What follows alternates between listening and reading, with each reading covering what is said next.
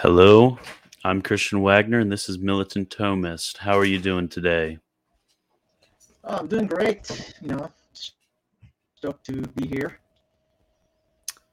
Your mic seems a Yeah. bit off. Could you say something real quick Yeah. for me? Hello. Testing. How Okay, about you're good now? now. You're good now. Okay, Okay, great. Yeah. so I was saying, yeah, I'm stoked to be here. give us a little bit of your background, some of your scholarly work you do, and then some of the popular work you do on YouTube and stuff. Yeah. Yeah. So, general info about me, I am a Catholic apologist. I wasn't always Catholic. I was briefly atheist agnostic, but I was also a Protestant for 11-ish years of my life, and then I returned to the Catholic faith, which is what I originally grew up in. During that time, I picked up a lot of interesting experiences along the way. Um, for example, it was actually during my Protestant years that I first became really into apologetics. And and I tackled a lot of different topics, but we're specifically talking about Islamic apologetics right now because that was one of the major things that I became interested in when I started doing apologetics. I got involved in a lot of discussions and debates with Muslims over the years, and I became interested enough in it that I decided that I would actually do an academic study of comparative religions with a focus on Islam. And that's what's gotten me to my present moment as a PhD candidate in the University of Toronto, studying that subject, like inter-religious relations, specifically how Islam relates to other religions. Is there a specific time of your study, like a time frame, medieval, modern, contemporary? What's Yeah. what's your focus? Yeah, I focused mainly on medieval writings, particularly I'm interested in Muslims who use biblical material in their writings, and there are a variety of Muslim authors who do that actually. You have, for example, Ibn Hazm, who was an Islamic apologist in the 11th century, and he wrote a multi-volume series on different religions. And he actually, one of the things he did there was he critiqued the Bible as a way of showing how, you know, his religion was correct and the Jews and the Christians are all wrong. But not every Muslim who tackles biblical material does it negatively. You have, by contrast, the historian Ibn Khaldun and the Quranic commentator al-Bukhari, who also used biblical material, but they were much more sympathetic to the material they were using, and they actually like held it in high esteem. So was this kind of like a period of Muslim scholasticism? A bit, could we describe it as such? I think you can use that term. Might be a bit of a misnomer because it's not scholasticism the way we think of like medieval Christian scholasticism. There were definitely some, you know, interchanges, some influences, but they tended to operate on different wavelengths. So I've been actually curious about this kind of introductory section, but when it comes to Muslims theology, where do we go for reference? Is there like Muslim catechisms, Muslim systematic theologies? Is there Yeah. similar systems of theology in Islam as there is in Christianity? Yeah, so it's a little bit tricky to talk about what Muslims believe as like, that would be like asking what Christians believe. And, there's not necessarily going to be one answer to that topic because, there are different groups of Christians, Catholics, Orthodox, Protestants, etc. And each of those groups is going to answer that question differently. The same with Muslims. You do have subgroups within Islam. You have Sunnis and Shiis, but even within Sunnism and Shiism, you have subgroups. For example, Shiis have Twelvers and Ismailis, and they all have a slightly different take. So, if you want to learn about their belief systems, you would have to look at the primary sources. So, with Muslims as a whole, the main book that all of them hold in common, of course, would be the Quran. So you would want to study up on their sacred text and to try to understand best as you can. And then with regards to specific groups, um, there's a lot of focus on um, like traditions of the prophet. So Sunnis, for example, would have what you would call the Hadith collections, and those are like sayings of the prophet, or life of the prophet. And then they would take all of those teachings and they would try to build entire legal systems or theological systems out of that. So with Islam, like there's a lot of focus on the legal aspect of it. So they have really thick um, law codes. Think of the Code of Canon Law, for example. They have a lot of texts that are equivalent to that. To name just one example, there's a book called The Reliance of the Traveler, which is it was from a jurist. I believe he was either Maliki or Shafi. I'm forgetting at the moment, but it's like a compendium of law from that legal school's perspective. With regards to theology, more strictly speaking, I would say that if you want a short introduction to what Muslim theology is, there's a couple of books that I would recommend. There's both of them were authored by William Montgomery Watt, who is like a classic author in this field. So first, he wrote a book called Islamic Theology and Philosophy, which is it's like a brief history of all the various theological controversies that have occurred within Islam and the different schools of thought that have emerged as a result of that. The other work by him would be the book. It's called Muslim Creeds. So there are these short statements of faith that we would call creeds. Might be a little bit of misnomer once again, because they're not exactly creeds the way we would think of the Nicene Creed or the Athanasian Creed, but what they are, they're short summaries of like the Muslim faith as interpreted from the perspective of different theological schools. So every school has its own creed, and the book Muslim Creeds actually has a bunch of them, which allows you to like see and contrast what each group thinks. So when it comes to providing us a basic level from which to do apologetics with Muslims, what you're saying is that first and foremost, it's going to be centered around the Quran, and then Mm-hmm. depending on which group, the hadiths. And then for the Yeah, hadith, I have a quick question. So is it sure. in other groups of Islam, does it function in a secondary way, such Mhm. as for certain Protestant groups, you'll get them using the Church Fathers, whereas Yeah. in Orthodoxy and then in Roman Catholicism, it's held to a higher degree. Is Mhm. there this tiered system, or is it just all or nothing? Yeah.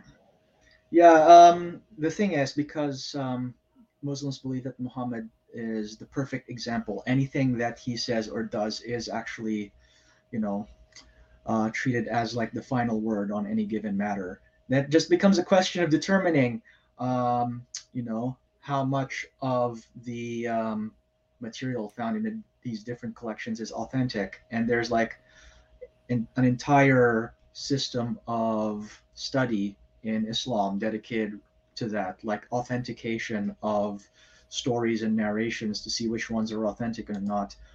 And there are general consensuses on which ones are authentic. There's not an absolute consensus on everything, for example. Um, but insofar as you could trace something back to the prophet, they would consider that to be, you know, sort of like magisterial in authority. And again, magisterial is not a word they would use, but I'm just using it by way of analogy.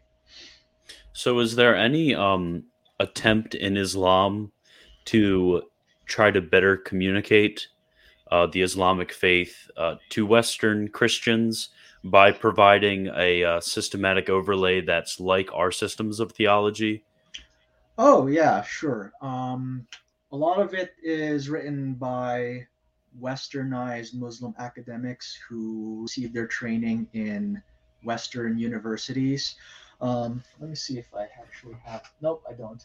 But trying to remember, there's this book that I was reading a while back. The title is "What is Islam?" And let me see. Trying to remember the name of the author. It was, I think. Give me a sec while I try to remember the author's name. Yeah, Shahab Ahmed. There you go. That's the guy that he wrote basically an introductory book on Islam, and it's as close as I can think of to like a systematic theology in like a Western like Christian sense. So it goes over the basics of the religion and it tries to like cover the beliefs in a systematic way. So, in approaching Islamic apologetics, what is what would you say is your approach of choice? Is it something which is working within Mm. the system of faith to Yeah, provide an alternative which is superior? Is it going yeah, to historical resources? Is it philosophical in nature to show absurdities? Is it right. even I've heard you mention before that there's certain linguistic ways in which going Yeah, about it. Is there these different approaches to yeah. Islamic apologetics? Yeah, there are definitely different ways of going about it. I think one of the best things that any Christian apologist can do is to try to have a solid, like, positive case for the Christian faith first and foremost. Um, like, you know, you don't have, I mean, you don't actually, this is one of my things, like, I learned over the years that nothing beats a good positive presentation of your own faith. So I think a large chunk of it is going to be showing to Muslims why, for example, the Bible is historically reliable, and why um, you know Jesus is in fact the second person of the Trinity, and why this is not polytheism as they would assert. But if you're going to do a more like offensive, if you want to go on the offense with regards to Islam, um, it's very important to know the primary sources, and it's also very important to know, what are the points of contact with Christian belief, how they differ, and how would you go about navigating those differences. One of the things that I like to do is to focus on the Quran and the Islamic tradition's view of the previous scriptures, because the Quran does mention the Bible. It talks about the Torah, the Psalms, and the Gospel, and there's a whole literature um, surrounding like what exactly is it referring to, and what is its view on these previous books. But one title that I just want to mention out there, this is a book that I highly recommend to anyone who is doing um, you know discussions with Muslims in any depth, is The Gentle Answer to the Muslim Accusation of Biblical Falsification by Gordon Nickel. So I'm just going to hold the title up to the screen so you can see it. And I think this is one of my favorite books on this topic. It delves primarily on the topic of the Quran's interaction with the Bible, what it thinks of the Bible, whether it confirms its authenticity or regards it as corrupt. And then it even goes into a little bit of the Quran's his history of transmission, like historical criticism of it. Not into any depth, but it's touched upon a little bit. And I think that's a good thing to know about, because one of the things that Muslim apologists like to do is to use historical criticism against the Bible, um, and it's worth mentioning whenever that happens that if you use the exact same standards on the Quran, it doesn't come out quite um, rosy either. So when it comes to the sort of negative apologetics you're talking about when it comes to defending the specific claims of the Christian faith. What are Mhm. some common points of attack from a Muslim? Which doctrines or ideas will a Muslim go after in a normal Mhm. apologetic encounter? Right. When talking to Muslims, the discussion almost always um, ends up being about one of two things. One is our view of God, so Trinitarianism versus Unitarianism. And then the corollary to that, of course, would be the divinity of Christ in the incarnation. And the one other thing that frequently comes up in discussions with Muslims would be, the doctrine of Scripture. Like, is the Bible reliable? Is it corrupted? Um, are the authors of Scripture trustworthy, or were they deceivers who falsified their information? So there are other topics that could come up in a debate, but the vast majority of them are some variation of one of those two questions. And even when it's on a different topic, it tends to dovetail back into them in some way or another. For example, you could talk to a Muslim about different views of salvation, right? But at the end of the day, our view of salvation is tied to what we believe about the person and nature of Christ. And it's also tied to what we believe God has revealed to us through Scripture. That is really interesting because you read, for example, St. Thomas Aquinas in his Compendium of Theology. He's going Mhm. to, at the very beginning, in the introduction to that, say that the two Mhm. central points in which every student of theology needs to know is the Trinity and is the Incarnation. And this Right. seems like, from at least most Muslim apologetics that I've seen, the 2 points of attack. They know Right. that if the Trinity or the Incarnation falls, the Christian faith falls. So, what is the typical mode of attack? Will they go and say, "Okay, this is inconsistent with the Bible," as a Yeah. Christian quote Unitarian would, or is it something deeper than that? Will they say, "Okay, this is logically uh, incoherent," or will there be both ways of attack? Yeah. I've seen Muslims attack Christian Trinitarianism from three different angles. All right. So they will take one of three methods of attack. Um, there's the logical angle. They will try to, assert that the Trinity is incoherent or inconsistent within itself, that it is not true monotheism, or that some of its premises contradict each other. That's one method that is frequently used. The other one is the more biblical method, and this one comes up more frequently with Muslims who have some knowledge of what the Bible says. So there has been a trend among Muslim apologists, especially in the last 50 years, to quote mine from the Bible, especially the Gospels, to try to find quotes where Jesus seems less than divine. So they'll, for example, point to the passage where Jesus says, "No one knows the day or the hour, not even the Son, but only the Father." Or they'll point to the one where he's talking to the rich young ruler and says, "Why do you call me good? No one is good but God alone." Or they'll point to Jesus' prayer in John 17, and where Jesus says in verse 3, "This is eternal life, to know you, the only true God, and Jesus Christ, whom you've sent." There's a lot of other proof texts that they may use, but these are just some of the main ones that you will most likely encounter from a Muslim who wants to show that, see, the Gospels themselves contradict belief in the divinity of Christ. Finally, there's the historical angle.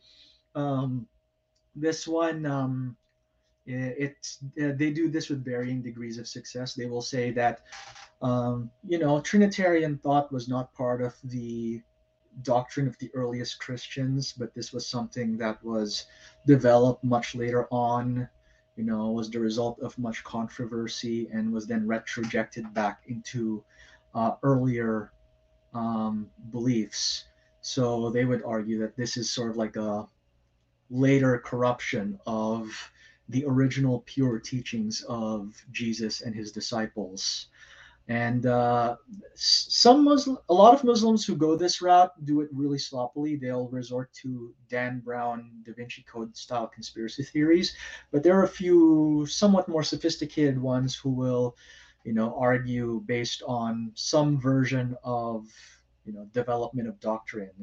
But it's development of doctrine in the sense that the developments are actually corruption. Okay, so this has been a pretty good kind of overview of resources and then Muslim argumentation. So Mhm. why does this matter? That's What? the because personally, when it comes to me, I've encountered in my entire life one Muslim, and Yeah. albeit I'm from a very small town that was predominantly white and evangelical. So for the listeners who may Mhm. never encounter a Muslim in real life, or very few Muslims, is there going to be future? Do you believe future trends where they will have these encounters? Like, why does this matter for us? Well, think about it this way, all right? Um, in the world today, there are really only two major missionary religions in the world. One of them is Christianity, and the other one is Islam. Like every other religion, they're either really not concerned about making converts, or they're too demographically insignificant to make much of a dent on the world stage. For example, um, Hinduism. It's a very large world religion, but Hindus aren't out trying to convert the rest of the world to Hinduism. They're more or less content to keep it within their own ethnic enclaves. By contrast, Mormonism is a very active missionary religion. They're trying to build temples and win converts throughout the world. But Mormonism is demographically insignificant. There's only 17.5 million of them um, worldwide, and the way things are going, they're not going to be able to sustain um, their growth long term, and they're definitely never going to become like a huge problem for us. More like a nuisance that we'll run into once in a while when they knock on our doors. Islam, by contrast, is both an active missionary religion and a very large demographically significant religion. So they make up what, 22% of the world's population. Christians make up maybe what, 32%. Um, and you know, as the rest of the world converts to one or another of those two major religions, you're going to see a world that's increasingly going to be polarized into those two camps, and it's going to be a lot harder to like remain isolated from them for very long. Even in a place like the United States, it really depends on where you are. If you live in a big city like New York or Chicago or Detroit, you're going to encounter plenty of Muslims. So it's much more relevant to someone in an urban context. I live in Toronto, Canada, and Muslims make up maybe 5% of the population here. And, when I went to high school, I think, you know, every single class that I've had has at least two or three. When I go to the University of Toronto, one of the largest and most active religious groups there is the Muslim Student Association. So they are definitely putting themselves out there. If you go to a large city such as where I live, but in smaller towns, it's going to come a little bit slower. Um, as demographics change, you will be seeing more and more of them in small towns. And I think someone who may previously have never met them before, it's probably good to know how to engage with them. So we all have limited time in the day, and Hmm. limited time for reading, resources for books and such. Hmm. It seems that the modern bent you'll see from most apologetics that go outside of the Christian faith, rather than the Orthodox Catholic, Catholic Protestant, inter Protestant sort Hmm. of debates that go on, is secularism. So we Yeah. are engaging atheists with arguments for God and arguments Hmm. for other things, and you'll have pagans, you'll have sort of the nuns and NONES, the sort of like make my own religion. I'm Mhm. spiritual, not religious.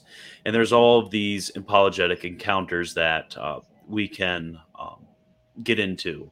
On that ranking, where do you think Islam would be? Like how if we're going to be prepared Christians to give a reason for the hope that is within Mhm. us, should it be near the top of the list, or should we kind of count our losses, make it a secondary thing, and then still focus on secularism and the other sort of niche Western trends? Yeah, this is a difficult question for me to answer because I actually do go back and forth on it. Like, definitely the main problem of our age is secularism and liberalism and atheism. And I think that a lot of our apologetic efforts are geared towards answering atheists for good reason. If you look at the Catholic Church in North America, for example, what do the vast majority of Catholics who leave their faith go into? Well, they just become religious nuns, right? There's also a large contingent of them who join other religions, such as various Protestant churches.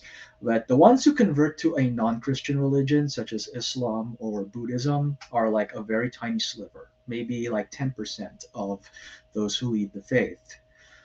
So at the moment, it's not a huge problem, at least here in the West.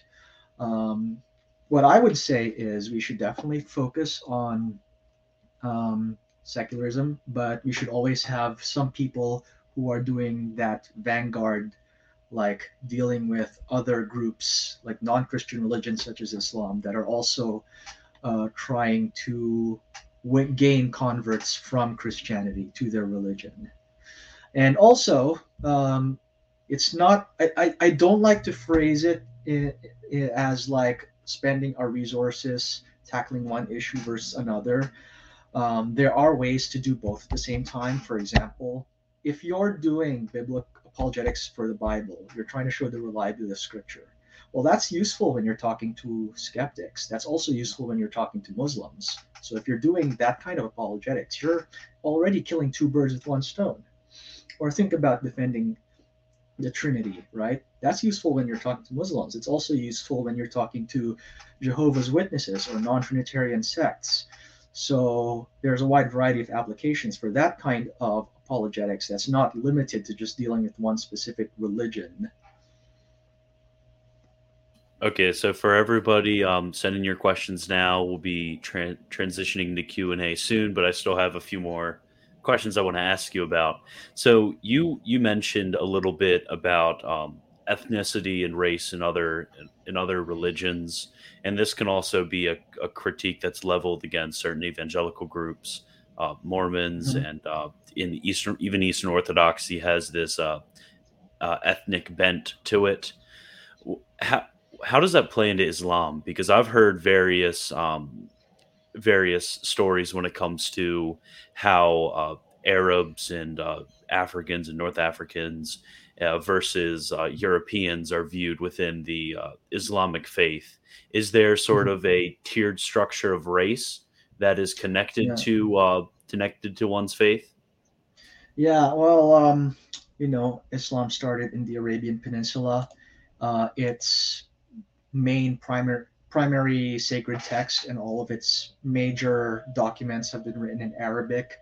So and actually, one of the things you have to know about, like at least mainstream Sunni Islam, is they believe that the Quran is a reflection of an eternal tablet up in heaven. So there is a sense in which the Arabic text that is contained within it is actually transcendent in its value. Plus, of course, Muhammad is the perfect example, and everything he said was in Arabic. So just that fact means that that language has pride of place, and by extension, that means the people who speak that language have pride of place within the religion. And in fact, in Islam's early history, there was actually a bit of Arab centeredness in the early Islamic Empire. The like during the time of the Umayyad Caliphate, for example, while there were already some non-Muslim converts, like some Persians or some Berbers, the ruling class was almost entirely Arab, and that remained the case up until like the Umayyads were overthrown by the Abbasids, and Persians started becoming a little bit more prominent, and um, you know, and to this day, to this day, um, throughout the Muslim world, you'll find people who will try to show their prestige by claiming that they have some sort of connection to either the Prophet's family, they would refer to them as Ahlul Bayt, or if they can't make that connection, they'll try to prove that they have some sort of lineage to the Quraysh tribe, which Muhammad came from. And the funny thing is, a lot of the people who make these sorts of lineage claims, not all of them are necessarily Arab. You'll find like people from South Asian backgrounds, for example, who will claim this lineage. Well, the fact that they're claiming it assuming it's true, that means that there's some level of Arab blood in there, and that gives them a level of prestige that people who lack that lineage do not. Okay. So I'm wondering to this is kind of a twofold question. But first, what is the uh Muslim view of the Catholic faith or Christianity in general? And then second, what is the Catholic view of Islam? Because Mhm. you'll get rad trads mad about Lumen Gentium and then the Catechism. So, what is a faithful, charitable interpretation on both sides of how they would view the other? Right. So I'll start by talking about the Catholic perspective on Islam, okay? So remember that there's always been that tension, okay? On the one hand, a lot of the um, historic interactions between the two faiths have been less than friendly, we should say. There's been a lot of bloodshed, like the Crusades. Even when there wasn't bloodshed, there's a lot of like polemicizing. Okay, like whenever any Christian cleric or theologian or writer talks about Islam, it's almost always negative, right? You study Aquinas, you know that he had very little good to say about the um, Muslim religion, Including and SCOTUS for everybody out there. yeah, I was reading SCOTUS, and SCOTUS has a lot more to say than Aquinas about Islam, yeah, and yeah. he goes hard against them. Yeah, so like that attitude was pretty much the norm for almost the entirety of history. Like there were obviously going to be some people who tried to take a more diplomatic tack. Think of Saint Francis of Assisi, who famously went to I believe it was the Mamluk Sultan's court and actually had friendly relations with him. But stuff like that is the exception rather than the rule. So you come to the modern age, you have documents such as Nostra Aetate, which talks about the fact that Muslims and Christians worship the same God, and that we should try to um, approach Muslims in a spirit of peace and cooperation. And a lot of rad trads, as you mentioned, look at that, and it makes them upset because they have this consciousness of the fact that the vast majority of our history has been one of polemics and bloodshed and conflict. Well, there's two things that I would say about that. One is that it's a difference of emphasis, right? A difference of emphasis is not the same thing as a difference of doctrine, right? Because nothing that has been declared dogmatically from the past has ever been like nullified or abrogated in Nostra Aetate.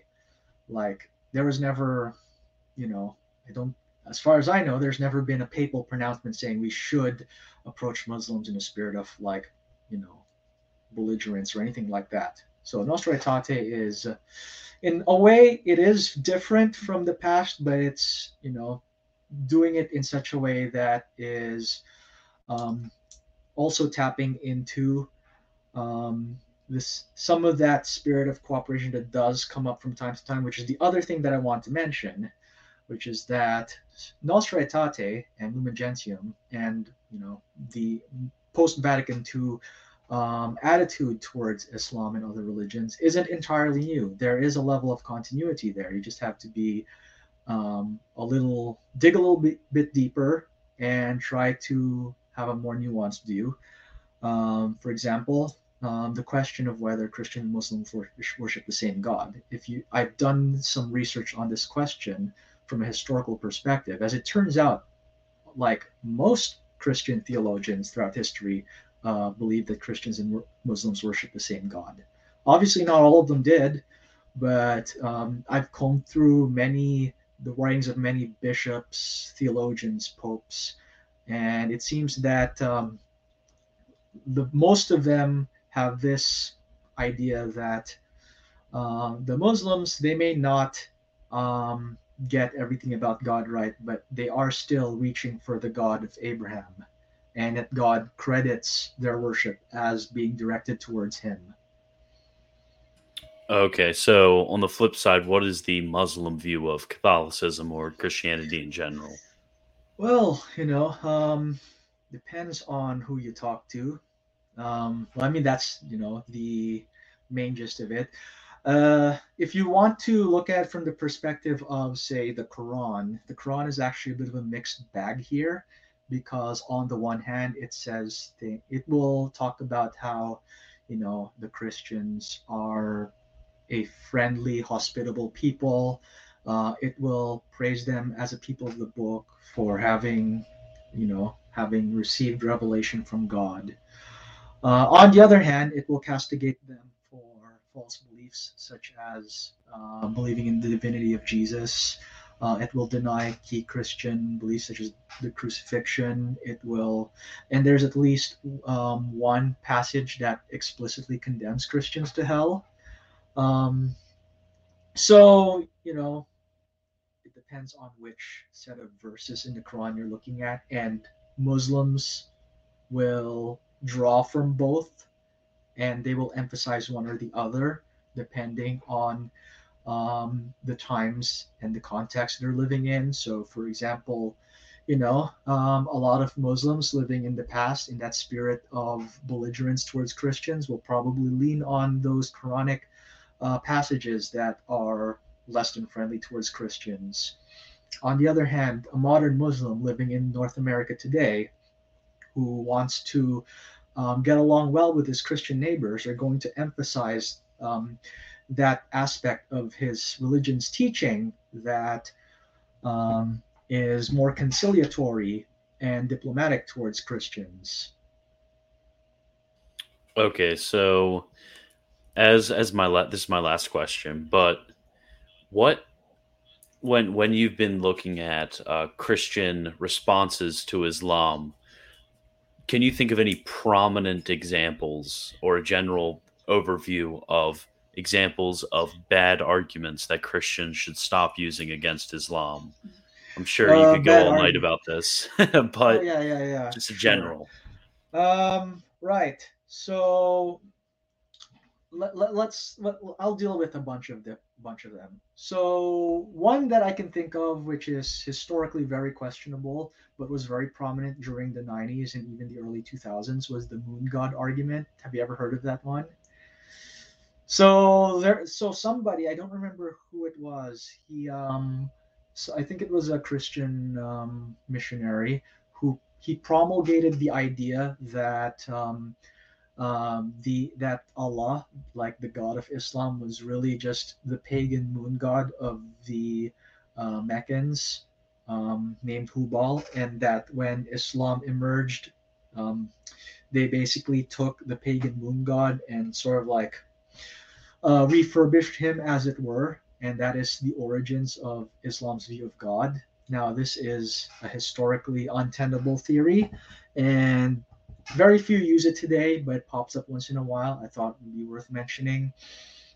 Other arguments that I would never encourage Christians to use. Trying here's one that really gets under my skin. Trying to make a big deal out of Aisha, Muhammad's that one wife that Muhammad took when I she was have around heard of this 6. one, the whole Yes, pedophilia thing. yes. Okay, so there are many things that can be said about this. First of all, um, the age is based on certain traditions, and those traditions are by no means unanimously accepted amongst those who, um, amongst Muslims. There are some who actually do believe that Aisha was older when Muhammad married her. Um, and there is actually there is a scholarly undercurrent currently developing that is pushing in that direction. It hasn't yet become like a huge thing, but it's worth noting that there is that difference of opinion there. The other thing is, of course, if you take into account the sweep of history, getting married at a young age has always been a common thing. So in a modern context, it's understandable why that would elicit some raising of eyebrows. But you know, I would imagine that in the 7th century, something like that would have been shrugged off as meh, no big deal. Business as usual. And finally, I just have to question the motivations of a lot of Christians who use this argument because I think most of the people who use it for the shock value of it. Like they're not trying to build a rational critique of Islam when they use this argument. They're just trying to get a rise, uh, you know, out of people. Can there be any of these arguments given that are good against the personal sanctity of Muhammad? Like talking about how he was violent or bloody or did this or that thing. I'm not really familiar with many of these arguments except the fact that he was violent. Oh, sure, you can find hadiths that present Muhammad that way. You can also find hadiths that present the exact opposite picture. So there's a mass because the hadith collections are voluminous. You can find anything in them. If you want to portray Muhammad as bloodthirsty and violent, I guarantee you'll find something that will match that picture. It's a lot of it has to do with like questioning how much of these narratives are actually historically reliable, can actually be traced back to the historical Muhammad, and are like an authentic representation of Islam. And I think you can make that argument. We actually had a debate recently between Robert Spencer and Javad Hashmi on Reason and Theology on this very issue. And I think that's a very good debate for anyone to look at if they want to see like two solid scholars debating that same issue. Um, but yeah, in a nutshell, I would say that you can go that route, but you have to be very careful about the sources you use if you decide to go that route. Are there any other bad arguments you can think of, or are those two kind of about it? Okay, so there are a couple of arguments on my mind that it's not so much that they're bad as it is they're very hard to sustain from an academic point of view. So one of them is array the it's called the Petra theory.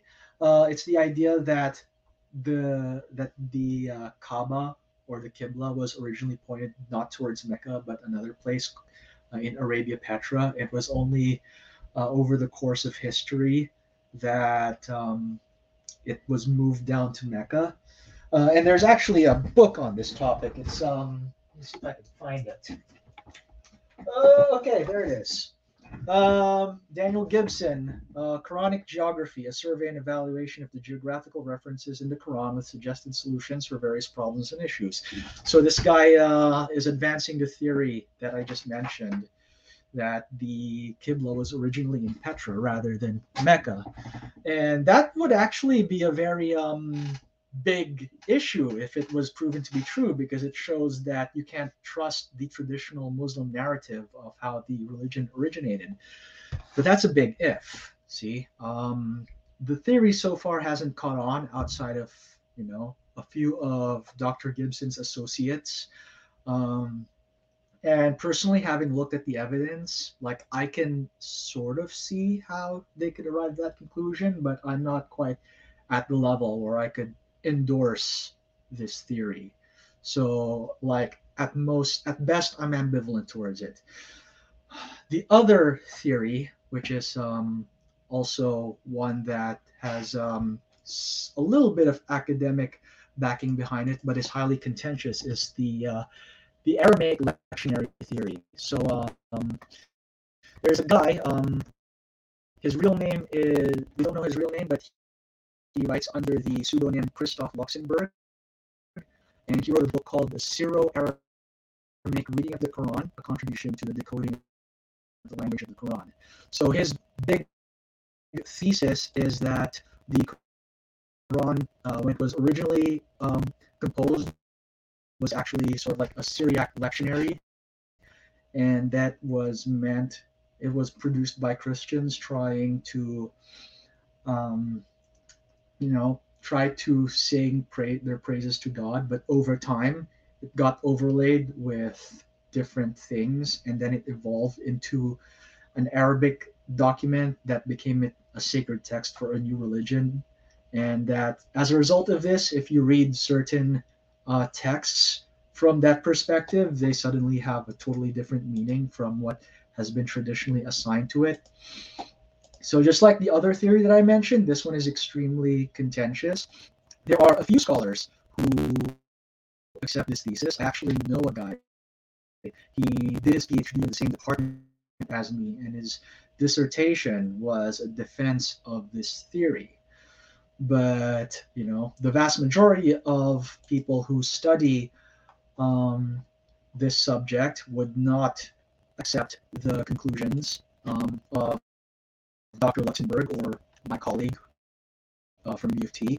In fact, my supervisor, Dr. Walid Saleh, he's actually one of the major critics of this theory. So he has a lot to say about the questionable assumptions that have gone into it. Now, I'm not one to make conclusions on behalf of anyone. I think that if either of these two theories are of interest to you, go ahead and pick up Dr. Gibson's book or Dr. Luxemburg's book and look at the case they make. Just remember, though, that there are also a lot of people who criticize these, and you should look at their criticisms as well. Okay, so I see one question in the chat. If you guys have any more, send them right now. Uh, so Ivan is asking, I'm assuming, are there relations between Nestorianism and Islam? You have to define relations a little bit better. You mean like, did Nestorianism influence Islam, or did Muslims have relations with like diplomatic relations with Nestorians? I can answer both of those, by the way. Did Nestorianism influence Islam? Not as far as I know. In fact, a lot of the Christians who lived in the Arabian Peninsula were actually Miaphysites or Monophysites, depending on what term you want to use. They were not.